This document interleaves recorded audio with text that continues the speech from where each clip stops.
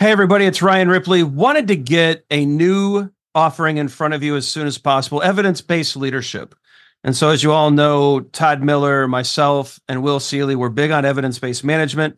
We want to apply it to the leadership space. We all know that modern managers face complex challenges every day. You're juggling a lot of needs, your direct reports, your stakeholders, your customers, they all need constant attention. What we want to do is help you manage that. We want you to use information and data to make good decisions around all of these areas so that we're delivering the right thing at the right time for the right customer. And we know that we're doing that because we're using data and evidence to validate all the things that we're doing. And not only that, we're not just looking at value, but we're looking at our capabilities as an organization.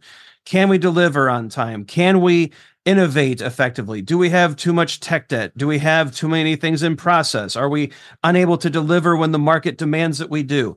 We look at all of these things with evidence-based management. We merge that into a leadership mindset and lens, and we enable you to make new and better decisions repeatedly based off of the data that you're collecting within your organization. It's exciting stuff. We hope you can join us. Visit agileforhumans.com/EBL course. Join us in one of these offerings. We think you're going to love it. Hope you can join us. Use Agile for Humans, the number 4, to take another 15% off of this course. And we can't wait to see you there.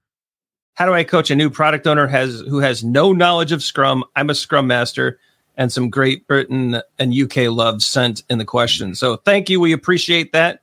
We love the good vibes coming over the pond. To this question, Todd, this is a self-serving answer, right? I would send your product owners straight over to our free Scrum Framework 101 course here on the YouTube channel.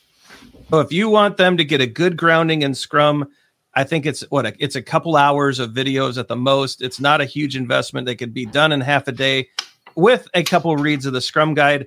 I think that is a great way to get the product owner engaged in what we're trying to do with the framework. And then I think from that point, that tees up a great opportunity for you to sit down with that product owner and say, look, now you know the mechanics, you know the nuts and bolts.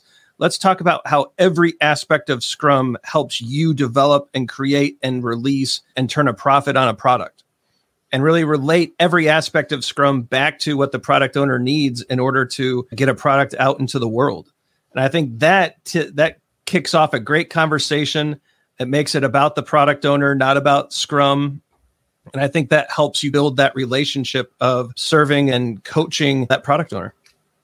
What do you think, Todd? Yeah, assuming that you have and you're underway, right? I think the 3 V's of product ownership: vision, value, validation. Make sure that there's very clear vision for what you're trying to accomplish. Make sure that the product owner is thinking of value all the time. And so vision, maybe tactically how to create a vision, what a vision means, the idea behind a vision, making a vision transparent. Value, understanding and interpreting what you think are valuable value propositions. And that means stakeholder management. That means having those conversations in your thoughts, being in the product backlog in a very clear manner that the team can take and refine with you. And then validation. Part of a validation is a sprint review. Although that's not true validation. What we really want to validate is stuff in production that customers are using. I think vision, value, and validation, and just build out each area from there. Is our vision clear? Is it transparent? Do people understand it? Is it right? Value, all the things I was mentioning about with value. Are we validating? And then scientific method, right? Rinse, repeat over and over again as they get to it. So Ryan, as you said, basic fundamentals of Scrum. Tactically though, make sure they know that to own and operate that sprint review, and then work towards them for product backlog management, and then even furthermore validating what's happening in production. So a lot of stuff. You're busy.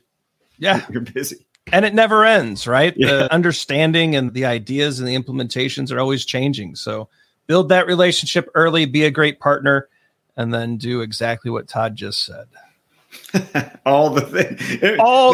By the end of today.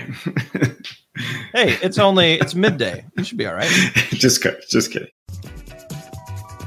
Hey, it's Ryan. If you're enjoying this show and want to take a deeper dive into Scrum with me and Todd, check out agileforhumans.com/training. Be sure to also look at the show notes to subscribe to our newsletter, get a copy of our book, Fixing Your Scrum, and learn more about working with us at Agile for Humans. Thanks for listening, and Scrum on.